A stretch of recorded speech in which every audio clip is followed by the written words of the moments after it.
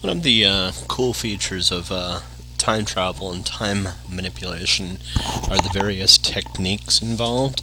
I used to think that the only way to manipulate time was through going back in a time machine. There was a movie called The Time Machine by H.G. Wells, and depicts a guy that travels in time and everything, leveraging a time machine, and there's a quote-unquote time crystal that's responsible for allowing them to go back and forth through time to manipulate time. What ends up happening is he ends up, depending on the version of the time machine that you're actually watching or reading about, in one particular slice, the guy ends up traveling back in time from like the 1940s, his 1920s when he creates the time machine. Goes back in time to the point of Jack the Ripper. Jack the Ripper steals the time machine and goes forward in time to the 1970s, and it's about two displaced people actually trying to understand the new world and everything. So that's one method, is through the physical, events and everything. Now, one other aspect that I've definitely noticed is in watching the show The Umbrella Academy, which is fucking awesome, by the way. It's just really, I haven't read the comic book, and it's just I may one of these days, but the TV show is really just great. Netflix has done a phenomenal job with it, It involves a group of, I think it's 7 different, maybe 8 different people, kids that, through some fluke and everything, they end up more or less becoming orphans. And I can't remember the whole premise and how it gets started and everything. That's, irrelevant. What is relevant is each one of them has some peculiar characteristic about them, that they're very different.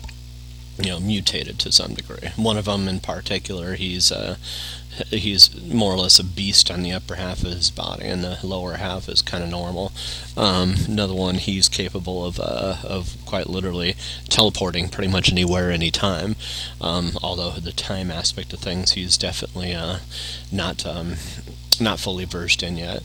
Another one, they haven't displayed her gift yet. She's very talented when it comes down to her performance arts and everything as an actress, and very wealthy. But what she has for quote-unquote superpowers isn't, I don't think they've really displayed yet. Another one, he has this remarkable capability he's kind of like Bullseye, the character in the Marvel Universe, where he can throw anything and he always hits his target. So he uses knives and, he aims with precision. Whatever he aims at, he always hits. Each one of these, it really just has this unique feel to it and everything, but the whole concept of time travel is really dealt with a little bit differently in this one. And one of the aspects of time I've looked at recently has been the alteration of time in the past to basically make the procession from an egocentric, narcissistic, personal perspective and everything, the procession and development of things, making it appear like something that was always there is just now being discovered. For instance, let's say, I end up going back in the backyard and everything, and I'm telling you the story right now that, hey, I'm going to go back in the backyard, and, I'm going to have a remarkable find of maybe a 16th century bullion gold piece that was discovered and everything, and or that was buried back in my backyard, when it was Indian tribal grounds and everything. Maybe the Indians, had gotten it, plundered it from somebody that had traveled, to the West Coast and everything, and they had gotten it and they found it useless, so as a result they ended up burying the thing, along with some other garbage and rubble.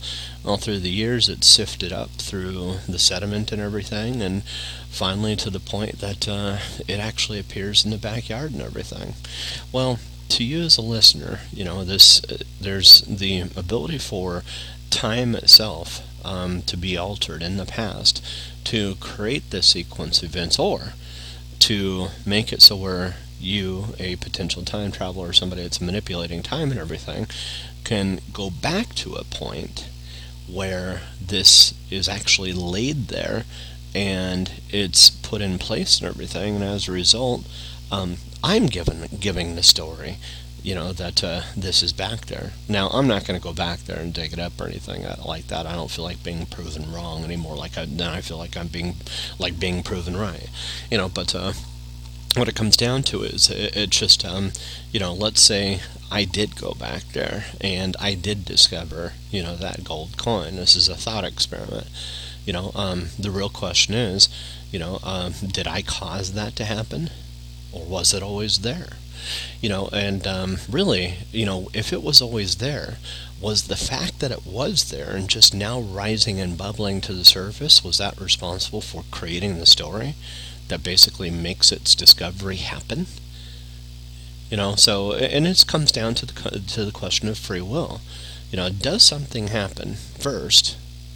And does that actually cause the appearance of free will, or was free will always there? And am I simply voicing it out loud, and that voicing it out loud causes events to happen, which ultimately create the thing to begin with?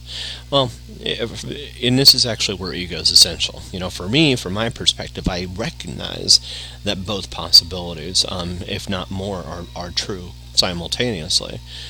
So now, me being a narcissist and egocentric person and everything, I'm going to choose to believe that my words have the power to create, and while my story may not necessarily be accurate in its origin, what is accurate is the fact that I dug that up, and how that got there doesn't make a difference to me. The fact is, it got there.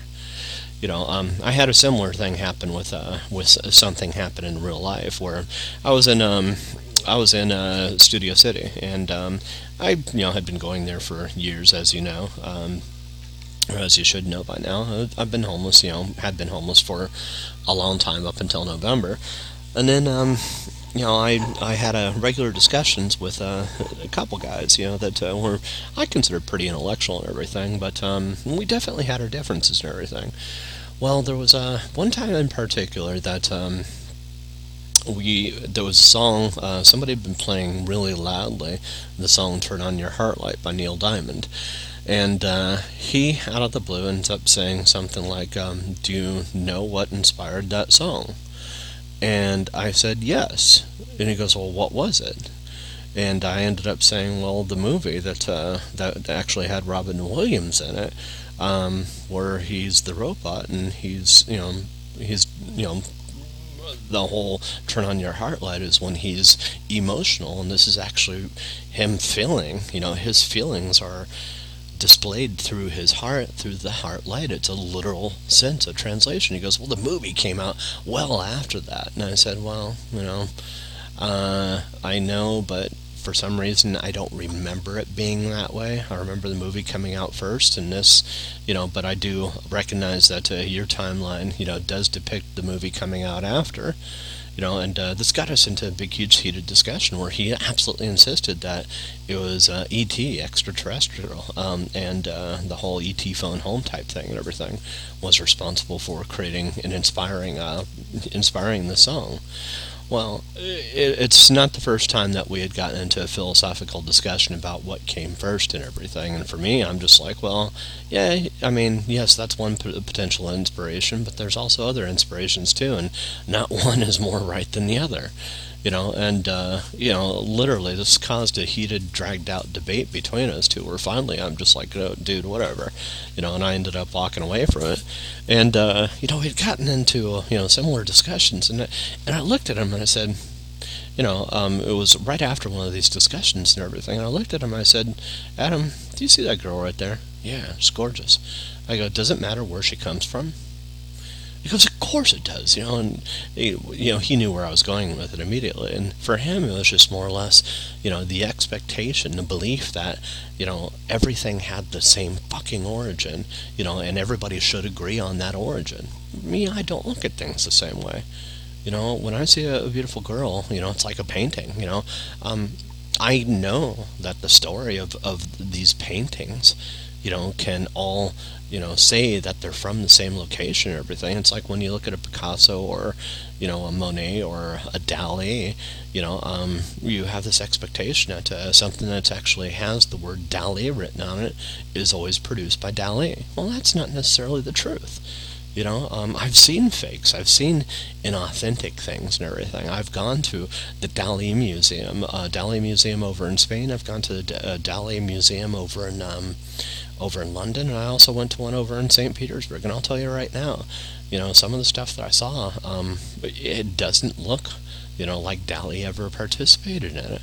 Sure, it looks like it could be a good knockoff and everything, but, was Dali that prolific with his work and everything? Potentially, but was it all created by him? Just because it has his name on it? Not necessarily. And that's the whole thing. It's just like I have gotten to the point of basically questioning the origin of things, and not necessarily going with collective facts and that kind of stuff.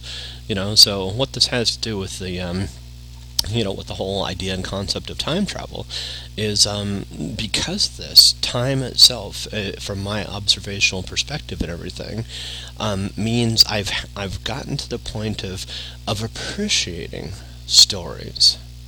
But I don't take stories as facts.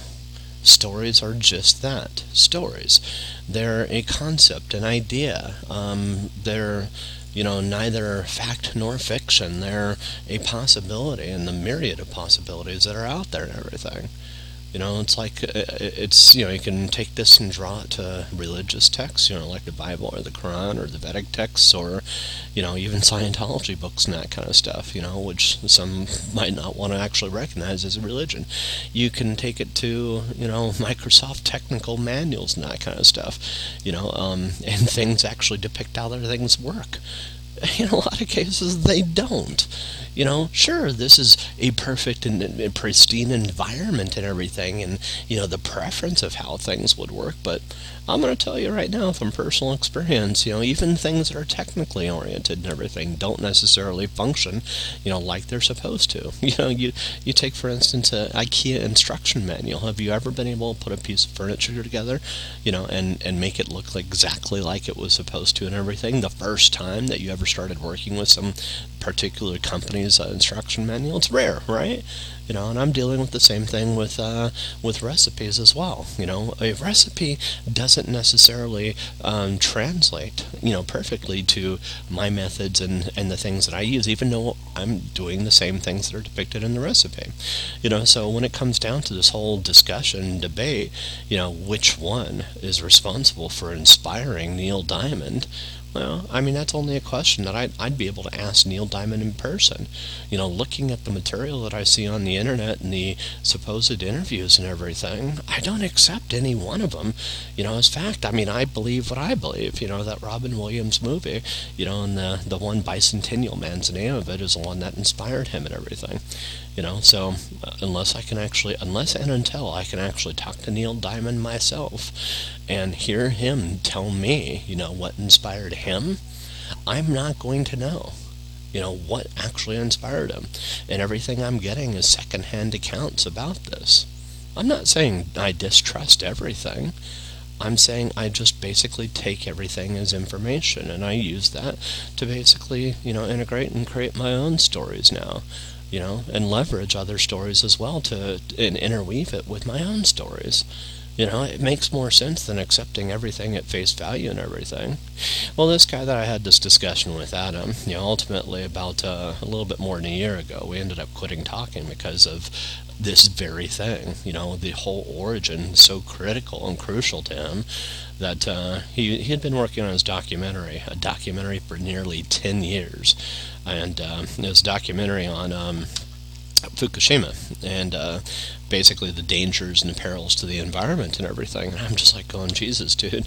I mean, many of us around him were sitting there thinking, my God, you're taking fucking forever on this. And, there's something called recency and development of any material. And if you're actually not, not going to be recent with it. And he just kept chasing things, chasing ideas and concepts and all this stuff. And, when it comes down to it, it's just like, because he kept chasing the information, it really was just like, is he ever going to finish that project? And it's really questionable whether or not he is.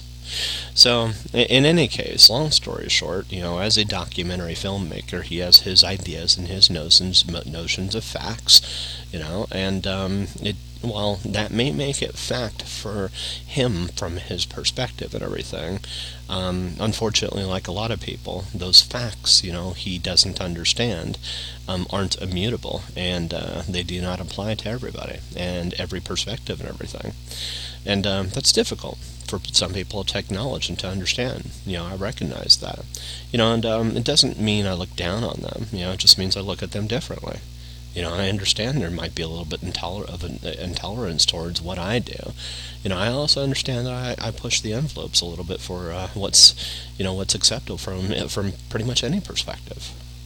So, anyways, getting back to the whole time thing and the time crunch, I've looked at time travel like this. There's a wonderful episode of Bean, and I know I keep using references and analogies and everything to demonstrate my perspective. Bean is in a time war with somebody else. It's just kind of a skit where each one discusses something that they did right before. And each one says, well, yeah, right before, you did this. They're both time travelers. It says, I went back in time and put an anvil over the door that you're just about to walk into, and the anvil is starting to come down, and all of a sudden the other one says, well, yeah, well, right before you did that, I put a shelf that actually comes in anticipating your anvil, and all of a sudden, boom, a shelf appears. And it's this constant conversation, of creation and one-upsmanship and that kind of stuff. So that's actually how I look at solidification of time and everything. Now I'm starting to learn the capabilities that it's possible to alter my reality, and a part of that means going back to the origin of not just the origin, but the potential collective agreement origins, for where something came from my perspective. Now, this doesn't mean from others' perspectives, and this is actually why I mentioned that whole story about Neil Diamond and everything. He has his own perspective about why things occurred the way they did. And while admittedly Bicentennial Man did come out after Turn On Your Heartlight by Neil Diamond, this also demonstrates the cause-effect nature of reality and how the cause can often succeed the action. So the cause of the inspiration to Neil Diamond's song was Bicentennial Man. Bicentennial Man came out later, which, from a chronological perspective, if you're looking at our timeline, it wouldn't make sense if you're looking for things for cause to always precede effect. But if you look at time like I do, understanding that when I say something, and let's say, for instance, my words right now create a sequence of actions that actually create a ripple effect in time in the past, that ripple effect ripples forward to, let's say, for instance, I'm actually wanting DeadSec, and also this Watch Dogs 2 application that I'm playing with, simulation, to start unfolding and demonstrating more. Well, what I have observed so far are hackers, are real, that my system is constantly being interacted with through things outside, and that this game, which is really big in size and everything, seems to have a lot less material available to it than the size would actually suggest, which would suggest that there's more material to be discovered within this game. So, can I create a ripple effect that actually goes back in time, alters and shapes the development of this game and the Ubisoft programmers that are actually working on it to create more material for somebody like me that progresses to a certain point in the game and everything. Let's say I happen to find and discover the magical triggers just by playing like I played, which is finishing all the side missions first, doing all the other stuff beforehand, the sailing and the bike racing and all this other stuff, and getting gold and all that stuff. Now, if I do that particular sequence of actions, and then I start on the main storyline at that point, will I actually see new content made available specifically to me based on my playstyle that nobody else would have seen that played through the storyline first and didn't finish all the other stuff? You see what I'm saying?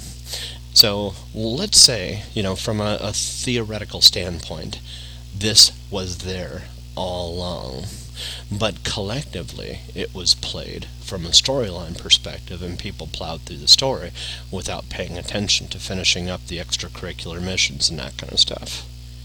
So let's say this had always been there, but let's say, if it wasn't there, it can also still be there because my voice is actually going over these channels, causing a ripple effect in time.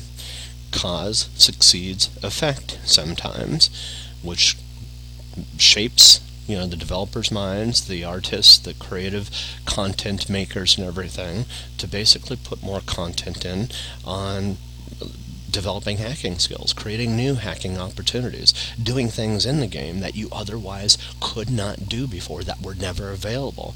And even the internet may not even have documented because nobody has chosen to play like I've played. So that's the thing is, me happening across it, maybe it was always there to begin with. It's certainly debatable. But maybe it wasn't. But maybe the particular set of play styles and play triggers that I actually play with trigger this to actually unfold and start developing a little bit more. It was always there, but that's one perspective. The other perspective is my voice being thrown over internet channels, and internet from a timeless perspective and everything, carries with it information across time and across space. Let's say it's influencing the developers of this application, the company, the inter-company communications and that kind of stuff. And let's say maybe they see my psychological profile without saying it, and for some reason they're tailoring parts of this game for a character like me. So as a result, some of them place content in, specifically for people with weird playstyles. Maybe they're hackers themselves, and that's actually why they wrote this game and everything. Is they just wanted to help, and basically have some fun and, demonstrate hacking capabilities and ideas and concepts and everything from their perspective, to others like themselves. And maybe I'm doing the same thing with them. Maybe they receive my content, from where from other channels. Maybe they see it in fictional media, maybe they see it in, whatever translation they have for their reality. So ultimately it's shaping their development, it's shaping the choices that they make, it's shaping the content that they create, that the graphics people are creating, that the directors are directing towards. All of these are basically creating energy, and that energy ball is creating and shifting product development down a chain towards, developing something that actually evolves, in a sense. It changes, it evolves, it grows. And the city itself physically grows. New content is actually added dynamically to the game. I invoke some procedural generation capabilities within it that, may not have been seen by the vast majority of players who are just looking to finish the primary storyline. And for others that are just simply, engaged in the world and not really paying attention to it too much, they're more just trying to find the flaws in it. I'm not playing by a flaw-based perspective. I'm playing because I enjoy the beauty, the vibrancy of this world and everything. So let's say I see, for instance, the growth of some companies. Let's say I see the physical eradication of some of the gangs in there. Let's say I see more capabilities to basically hack for fun. Do different things for hacking. Let's say the game content actually evolves to allow me to actually start entering some of the buildings and seeing some architecture and stuff in the buildings. Or let's say it evolves and starts showing me different forms of media within the game. Maybe I can actually start watching TV. Maybe the game starts unlocking some emotes that weren't there previously. For instance, the ability to be able to sit. The ability to be able to relax, and maybe even the ability to have sex, to have relationships in the game and that kind of stuff, all on my local system and everything. Now, had I played it from the pre-canned, finish up the storyline and hurry up and get done with it perspective and everything, I may never have seen it. And for the vast majority of people that play from that normal perspective, or from a roughly normal, predictable perspective and everything, they never see any of this shit.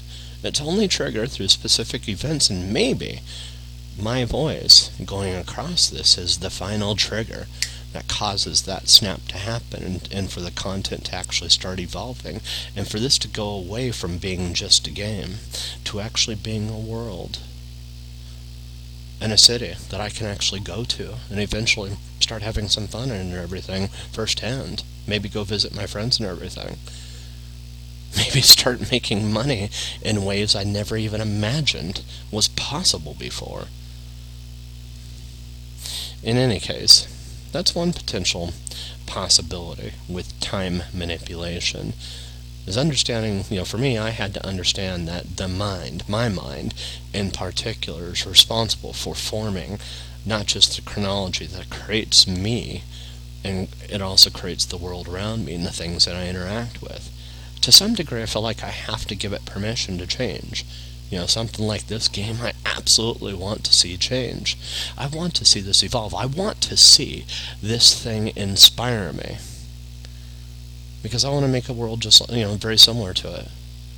I want to answer this world with my own, based in Phoenix. I already know where I want it to be based in and everything. But I want the inspiration from a content perspective to basically say, wow, that was a great idea. And present other things of my own and everything. The AI is really limited right now, but I'm starting to notice that characters and narratives and dialogues within it are starting to increase. That's actually been something kind of cool, where most texts are 4 lines, but I've actually noticed that it's increasing to about 7 or 8 lines, and I've noticed phone calls are now, some of them are multilingual. That wasn't happening before. And I'm also noticing that the content and the narrative for some of these are changing. So I'm noticing slight changes, nothing profound yet, but I've noticed the inception and the inclusion of 2 different businesses that weren't there before or anything like that, so, and even though I'm not playing online with it, I know technically this is online, knowing the nature of reality as I do from a theoretical physics perspective and everything, so I know that, my mind can actively dismiss any changes that occur, and maybe things through the suggestions or everything, by basically, saying, hey, this is where things were going anyways, it was predictable that things were heading in this direction. It's very easy for my mind to dismiss anything that I see that might validate what I'm saying, and what I believe when it comes down to temporal perspective. Am I influencing things if I actually do see the things that I'm suggesting inside this world and everything? Here's a good for instance. So far I've got very few stores that I can go into. I can't buy property. I would love to be able to buy property, inside this world. Well, what if all of a sudden that changes? What if all of a sudden an option unlocks? Boom. I get a new mission I didn't see before, and I take that mission. All of a sudden that mission says you can now buy a property. You could become an investor, You can actually start investing inside this world and everything. Things I couldn't do before. Maybe I see exchanges for the first time. Stock exchanges. I don't know. I like the idea of this unfolding, unfurling, if you will. Because I really do, of all the worlds that I've played in, I had a lot of fun with Grand Theft Auto, but it still feels cold, to some degree. This version of San Francisco is the first world that I've played in, at least city, from a city perspective. It's actually felt vibrant. It's felt warm. It's cool. It's funky. It's eclectic. It's still a little bit violent and everything for my taste, but maybe my influence in this world can change that. Maybe I can start seeing sex replace violence and instead, see a little bit of perversion the way I want to see it. Maybe I could just start influencing this world and seeing those changes in this world. And it would be another cool thing is if I can actually become somebody else in this game without actually having to hack it. Or maybe taking the story and everything and making it so where I can actually segue a story that will lead it in the direction of Phoenix. I like the idea that somehow I get a message that basically approves of me creating something that's basically the next in successive line and everything to this that leads these people to Phoenix. And ultimately, maybe to me. What would you do if you found out that all the characters that you saw in TV shows and movies, some knew about you already, others were discovering you, and vice versa, you were discovering them? Kind of trippy, right? Anyways, I'll talk a little bit more about this later. So, a couple of years ago, I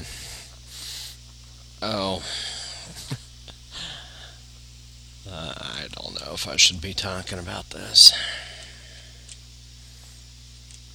The NSA began experimenting with mind control and had actually created something called nanoprobes. And what the intention was to actually focus on targeting two central areas of the brain in order to basically override the ability for the brain to send information to and from the body. And in a sense, the whole goal was to override the kinesthetics of the body with these nanoprobes that would actually go in, sniffed through the nose, and target these specific. There are two lobes in the back of on either side, the right and left side of the brain and everything. And what it would do is, in a literal sense, override the senses. It would stop the senses from the body and instead send other senses, and it would receive information from the outside world to more or less from networks and that kind of stuff in order to basically send you the information and everything. I'm trying to think of a way to describe this. It's hard to describe. What it did specifically was overrode the physical body, shut down the motor skills of the physical body, shut down the vision, and shut down the hearing, intercepted it, and overrode it with a virtual computerized version, in effect putting the person into a simulation. This allowed them to basically immerse somebody directly into a virtual reality simulation, rather than the whole haptic feedback type system and everything that's responsible for doing virtual reality right now through the Oculus VR and that kind of stuff. So This is something that had actually been experimented with in private, and it became a little bit more public.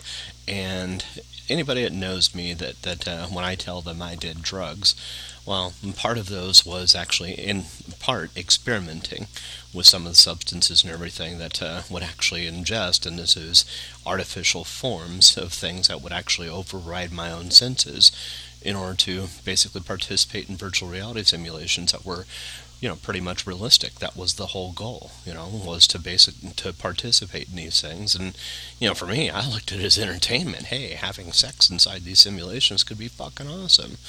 Well, there's also some clear drawbacks and everything, and when I discuss some of the hallucinations that I ended up seeing, such as the Terminator world and that kind of stuff, what had happened was I had, in a sense, almost gone crazy with some of the things that I ended up seeing, and I just didn't cope well with having external stimulus at first, dictating what I saw and overriding my body and motion controls and everything.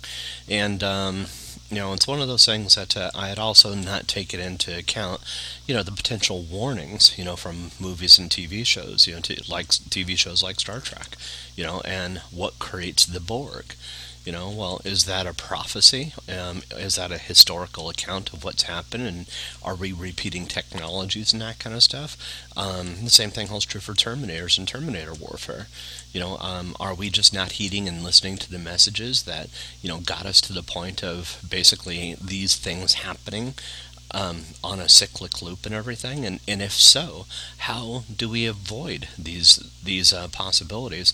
Or, here's what I think is the more important question after some of the stuff that I went through personally. What future possibilities have we not seen? Have I not seen, at least through the media that I've been presented, that I can actually say, hey, I would actually like to have different possibilities and everything, rather than the things that have been documented and provided to me. And the things that have been provided to me, there's all this dystopian nasty shit and everything. And the way I started looking at things is, if the tenuous hold for reality is nothing more than a drug away, and not only that, but reality is indistinguishable from an illusion. That basically means reality is an illusion, but it's an illusion that I make it, that we make it. That's actually why I started looking at things like The Matrix and everything and saying, wait a second, this is a lesson. It's not just an entertaining movie, but it's a lesson in possibilities, and kind of like a lesson to me, in not just being careful what I wish for, but focus on and basically make it clear what I don't want and what I do want.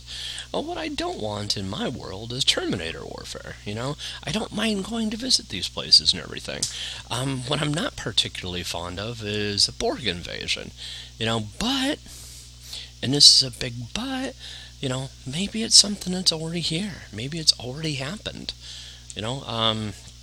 I have to take into consideration that the development of humans in some facets, it doesn't appear like humans are remarkably capable, of learning, and also learning in the same way that I do. That's actually something I learned while I was achieving my MBA, was just listening to how others around me were learning, and basically saying, wait a second, there's a huge difference.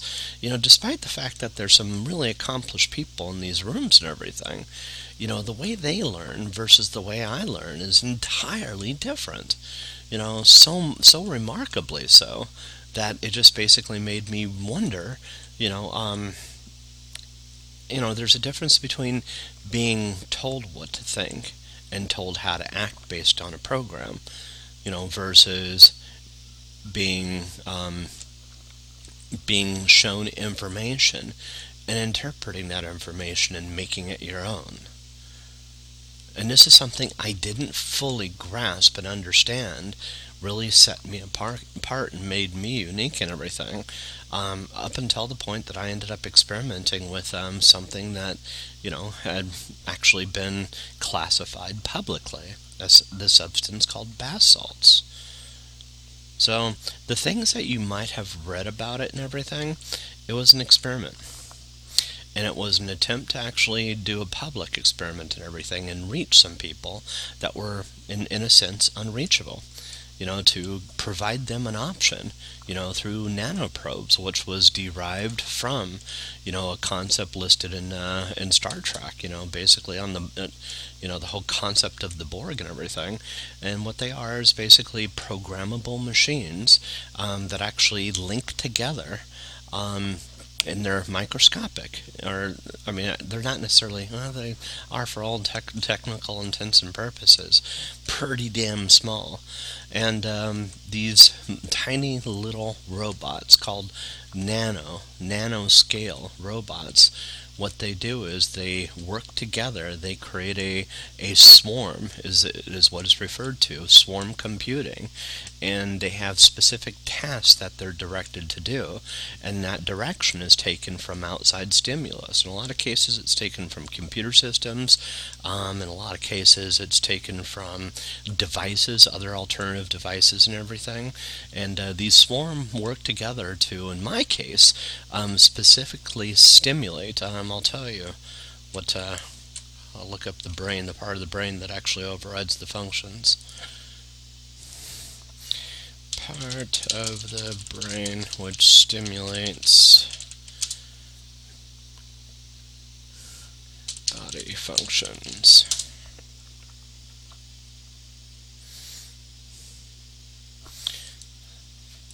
I think it's the hypothalamus is what it was targeting.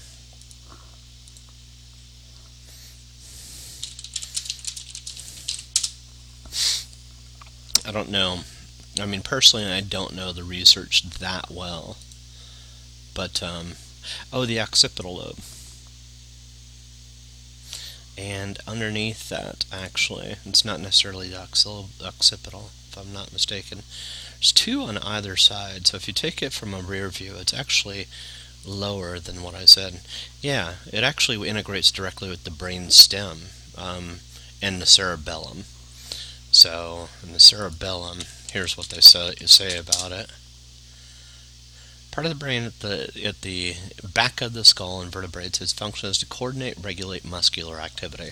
So that's actually what these things do, is they actually create swarm computing, and what they do is they actually take any signals that are actually intended for the body, and they send it. They actually reinterpret these signals and send it out to an external computer.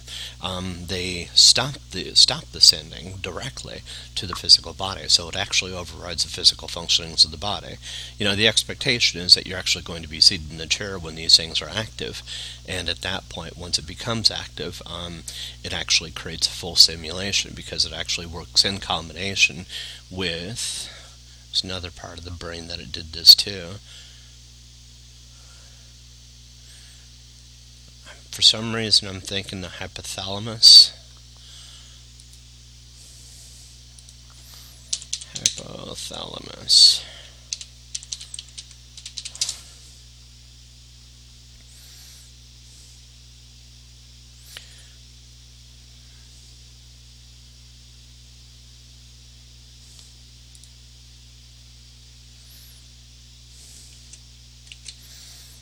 So to override the senses,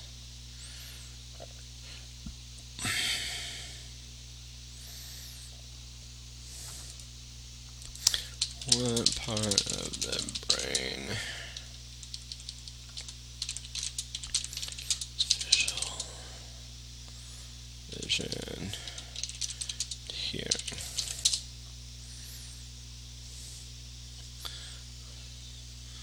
They're saying it's a cerebrum.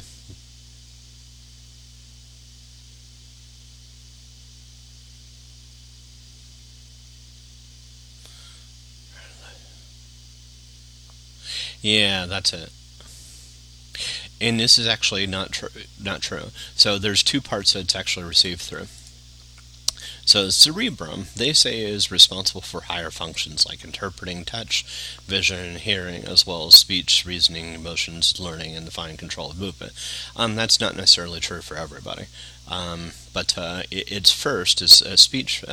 Cerebellum is located under the cerebrum, and the cerebellum is what's responsible The occipital lobe is the back part of the brain and is involved with vision. So yeah, it's the occipital lobe. Let's take a look where the occipital lobe is.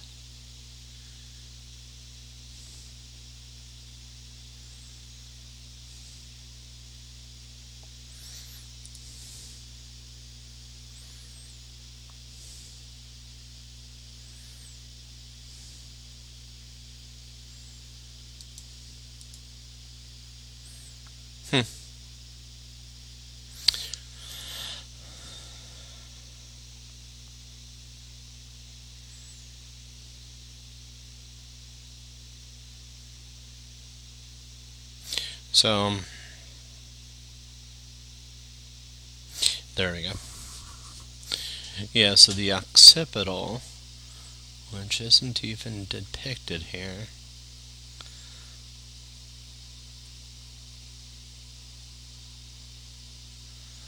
Parietal. Yeah, so there it is. Okay, so it's the back of the brain, basically. So you've got the parietal, which is the upper portion of things, and that's actually responsible for interpreting language and words, sense of touch, pain, and temperature, interpret signals from vision, hearing, motor, sensor, and memory, and spatial and visual perception. And the occipital lobe, which is right below that, and basically the back of the head, is responsible for interpreting vision, color, light, and movement. Now, the temporal lobe, they say here it understands language, memory, hearing, sequencing, and organization. I'll also add chronology to the temporal lobe. So they say sequence and organization, but chronology is also important too, important fact for the temporal lobe, and to some degree the nanoprobes actually work with the nanoprobes/nanobots work with the temporal lobe in order to basically maintain a synchronicity for the experience for the brain between all three of these lobes. So the parietal, the occipital, and the first one that I said, not the cerebellum, but the hypothalamus. No, that's not it. Shit, I keep forgetting.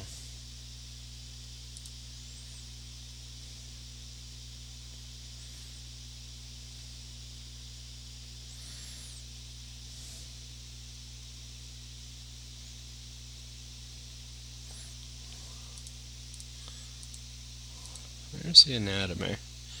So cerebrum, brainstem. Yeah, it's the cerebellum. So, and here's what it says. The cerebellum is located at the back of the head. Its function is to coordinate voluntary muscle movements and to maintain posture, balance, and equilibrium. So, here's the thing. When I first ended up undergoing the testing and everything, I was actually out in North Carolina with this stuff, and I was tripping balls pretty hard, and I wasn't wanting to do it. And it got to the point where I felt like the stimulus that I was being given and everything, that it was becoming involuntary, like I was losing control of my body and everything, and I was actually fighting to get control of my body. And it was scary for me, and this is among the reasons I ended up going crazy and getting really pissed off.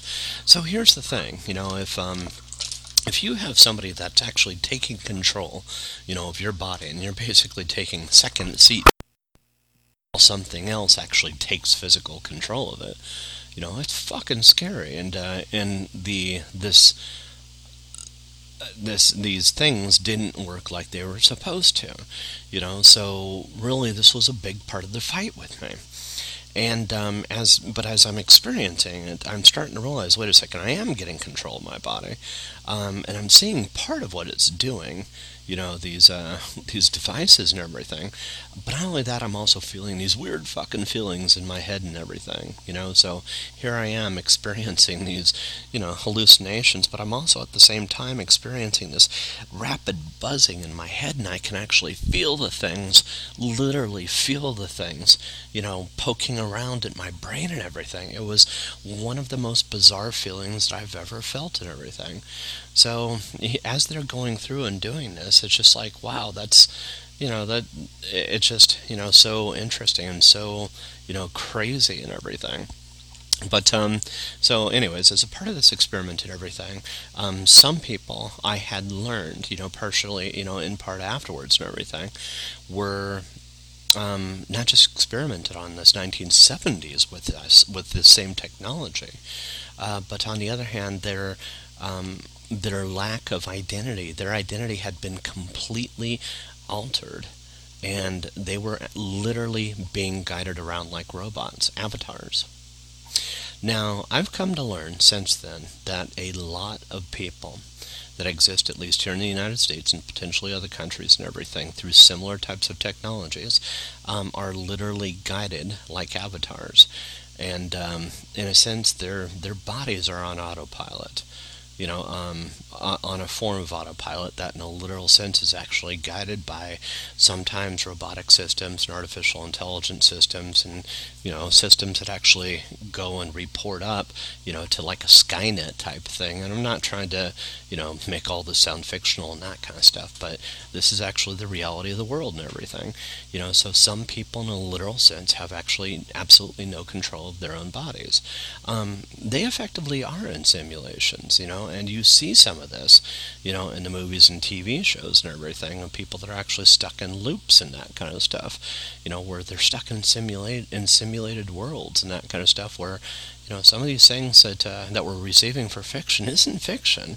It's real. It's things that are actually being captured in somebody's mind, and their minds are actually hijacked, and more or less used, for what's considered quote unquote the greater good. Well, there comes a point where the greater good needs to understand what's going on and why. The things that I'm presenting have to be, taken a look at and just basically said, look, I'm not trying to demonize things. I myself have actually directed avatars, throughout my life, not knowing that I was actually manipulating minds, and to this day, it's just like I don't look at it as a bad thing. That's what I'm trying to explain. I'm not trying to demonize, nor am I trying to validate, this practice and everything. But I think that it needs more exposure on a regular basis, because some good people are are really being put to the streets and everything, and some bad people are taking advantage of it and everything and using it to, to do things, to do bad things to good people. So, where does it end? Well, it comes down to, first and foremost, for anybody understanding this, let's be clear about this. I have a computer system. Let's say I get control of somebody else's mind in, let's say, California, for instance, and I guide them around. I have them hijack trains or hijack cars. I have them hacking into, various different companies and everything. I have them acquiring information on virtual reality systems and different operating systems on any number of different things and everything. I have them install hacks all over the place and everything. And then when I'm done, boom, I erase their memories of all the events, and they have no clue any of it ever happened. Now from an outside perspective, this is actually where it's really important to understand how the world functions. In a lot of cases, the events that person does, particularly when that person isn't consciously aware of what they're doing and everything, becomes something that the collective has a tendency to basically invalidate, to more or less say, this doesn't happen, this isn't happening. Well, I see it, so to me, from my perspective, it does.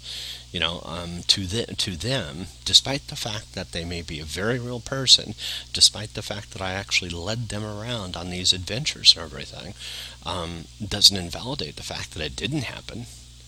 But the collective reality that's agreed on based on conscious action and everything, and conscious decisions and everything, may not necessarily may align, with my beliefs. There's also another possibility.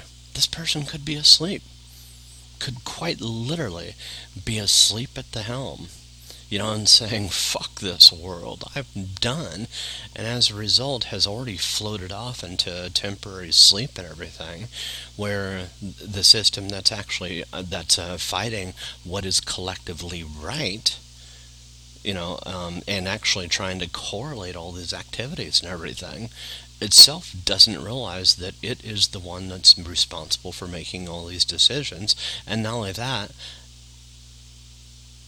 it's also the one that believes that its vote counts for more than one vote. It's like an election. Here's a good example. An election is only as good as the system believes. Well,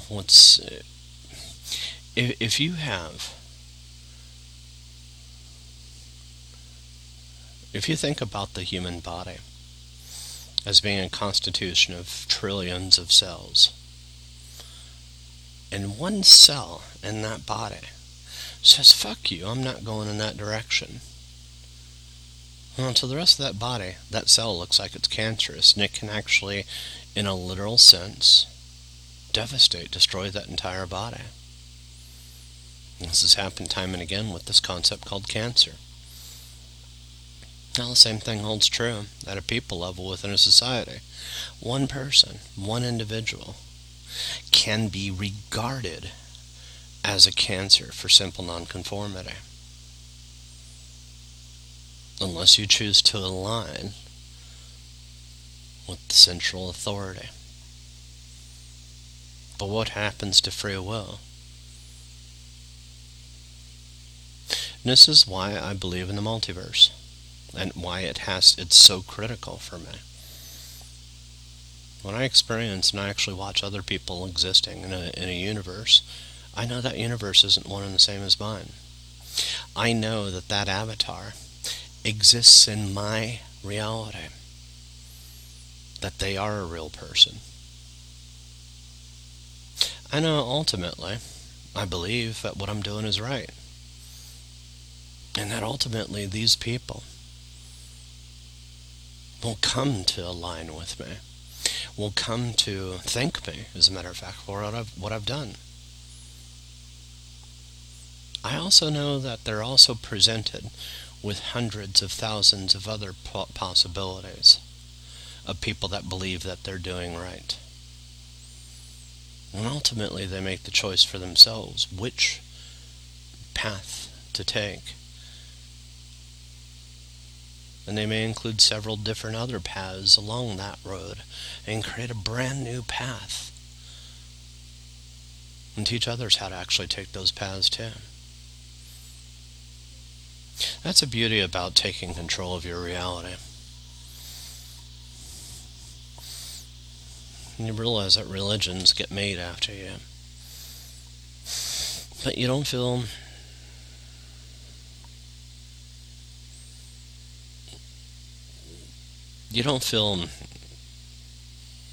godlike. You don't feel, I certainly don't feel like I'm anything other than some dude that just started saying no, to the things I didn't want, and started saying yes to the things I wanted. Started asking questions like, why is it a woman's bare chest? Flat out psychologically and ethically and morally, what makes a woman's chest illegal to see in public and a man's legal? It never made sense to me. Why is it animals can walk around and can screw each other in a park and everything, and humans, it's beneath them? Why does it humans have to wear clothes? These are some of the simpler questions. Some of the more complex questions are,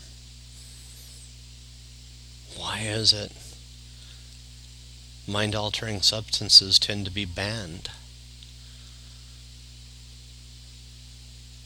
or looked down upon in a lot of cases, particularly some of the heavier ones? Why is it there's an expectation that work sucks?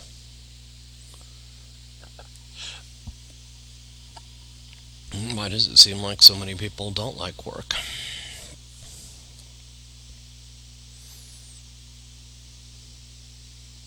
I mean, I just started asking some questions, and I started saying, what do I enjoy? What do I want to see more of? And what do I want to see less of? And the less is certainly more, and the more is certainly sex and creativity. Not just with sex, but with other things too. Cool new architecture, cool new methods of transportation, interstellar travel, aliens.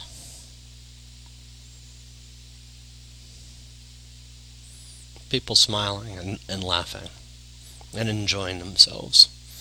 If it's something as simple as dancing naked,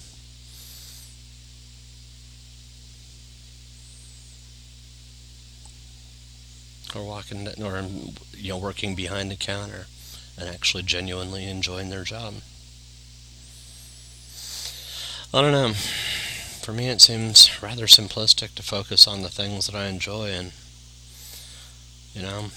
hope that others want to try to do the same thing and find alignment with me. There's going to be differences, but in any case, those nanoprobes are still inside of me. What they do is they self-replicate. So like human cells, they actually refresh and renew themselves. And they actually do have a shelf life for each one, but they renew themselves through the bodily materials and everything. So they have been there since 2010. And I can still feel them. They're influencing the information that I see in the outside world in very subtle ways. And once you've taken them, they stay in, they're permanent. That was something I knew when I ended up taking them to begin with, and it's just like, I've gotten to the point where it's just like less of a fight and more of a, how do I create a relationship with something that exists within my body, and make that relationship a little bit more amenable, and are these things, particularly knowing that they are a swarm-based intelligence and everything, are they capable of actually understanding and interpreting the information that I send out? Particularly, I know that they're actually receiving the information I send and receive, through all my speech centers, and I know they're paying attention to everything that I see, and all that kind of stuff and everything. It's the ultimate and really kind of like a lack of privacy.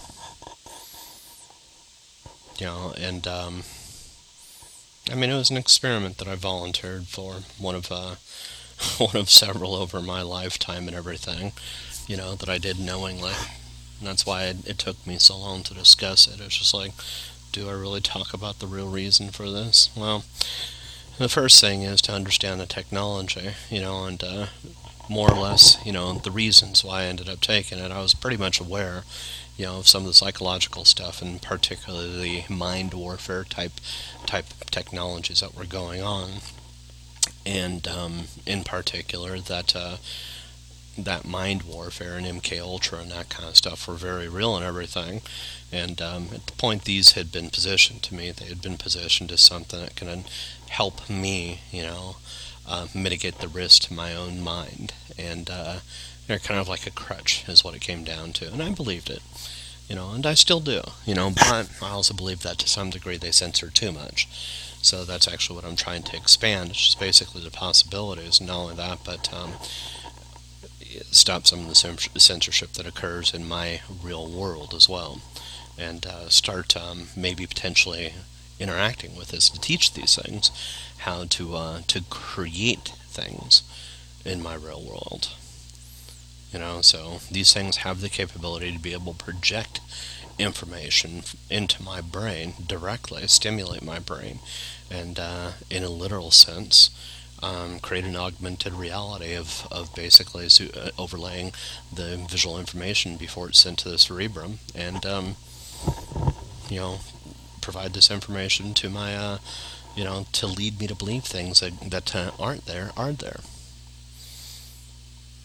Well, I have to teach them that I'm aware of them, and how do I do that? Are they aware that I'm talking to them right now? I don't know. That's the trippy part about it all. So, anyways, that's why I discussed all the experimentation with the mind. Humans have come to grasp, particularly the CIA and everything, have come to grasp, the capabilities of the mind pretty thoroughly, and the wide range of possibilities. And when technology is used to keep us, keep me safe or keep us safe, there has to be, to some degree, a modicum of and desire to be able to alter and change that in ways that could be potentially amenable to the host. For all intents and purposes, this is a symbiotic relationship, and they can't exist without me, and I can't exist I can exist without them, but technically, they can't exist without me.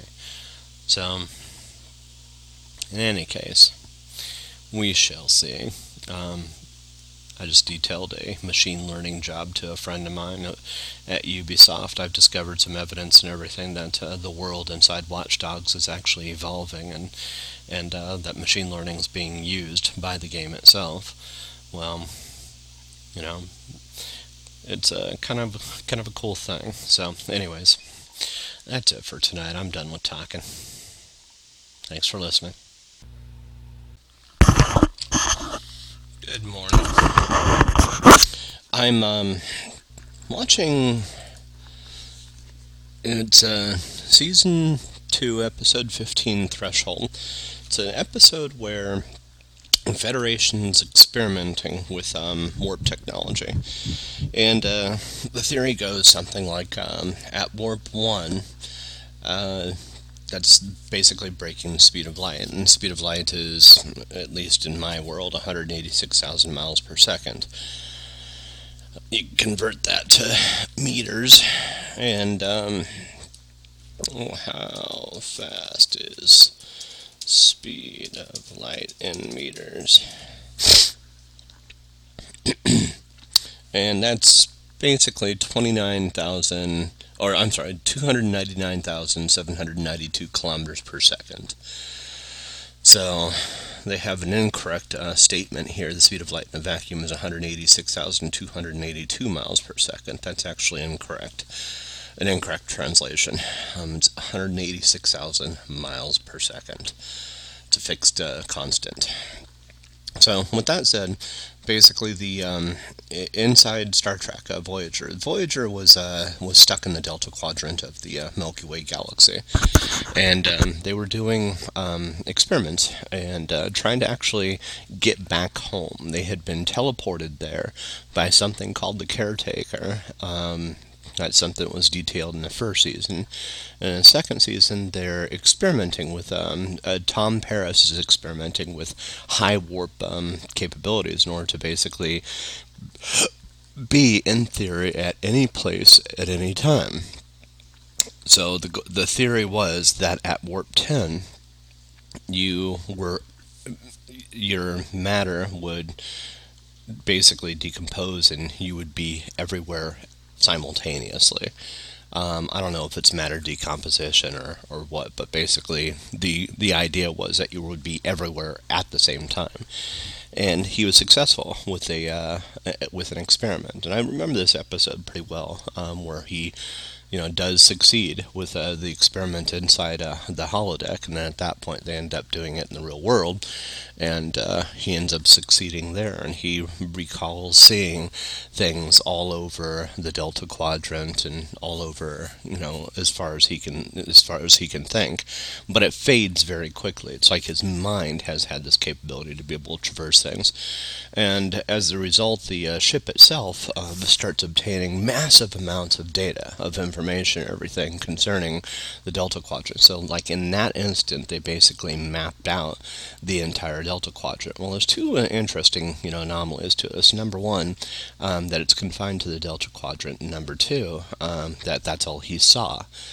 So both the computer's logs along with the Tom's experiments or Tom's experience indicates that the information was confined, strictly to the Delta Quadrant. So anyways, he ends up having some problems and everything. Well, part of Star Trek Discovery is predicated on the research that actually occurs within this show. So Tom's ability to be able to warp to effectively be anywhere, anytime at warp 10 is similar in concept to what the Star Trek Discovery can do, which is a leading edge vessel which can, in a literal sense, teleport itself instantly anywhere in the galaxy. Notice the similarity in the technology and everything. There's a clear progression, in the capabilities for this technology. Now, they use something called a spore network, and that spore network, which is it's kind of like displaced from reality. It's an alternate reality in itself. Allows for the rapid ability to be able to transport the ship by traversing that network and by instantly being anywhere else that they want to and everything simultaneously. So once they disappear in one place, and let's say for instance they're in the Orion Nebula or the Horsehead Nebula, and all of a sudden they instantly boom, they teleport and they're in the Sol system. They do the same thing again from the Sol system. They enable this drive, and all of a sudden, boom, they're over in, what is it? I'm just giving examples, too. They're over in Alpha Centauri, instantly. There's literally no travel time. It is instantaneous, the teleportation and everything.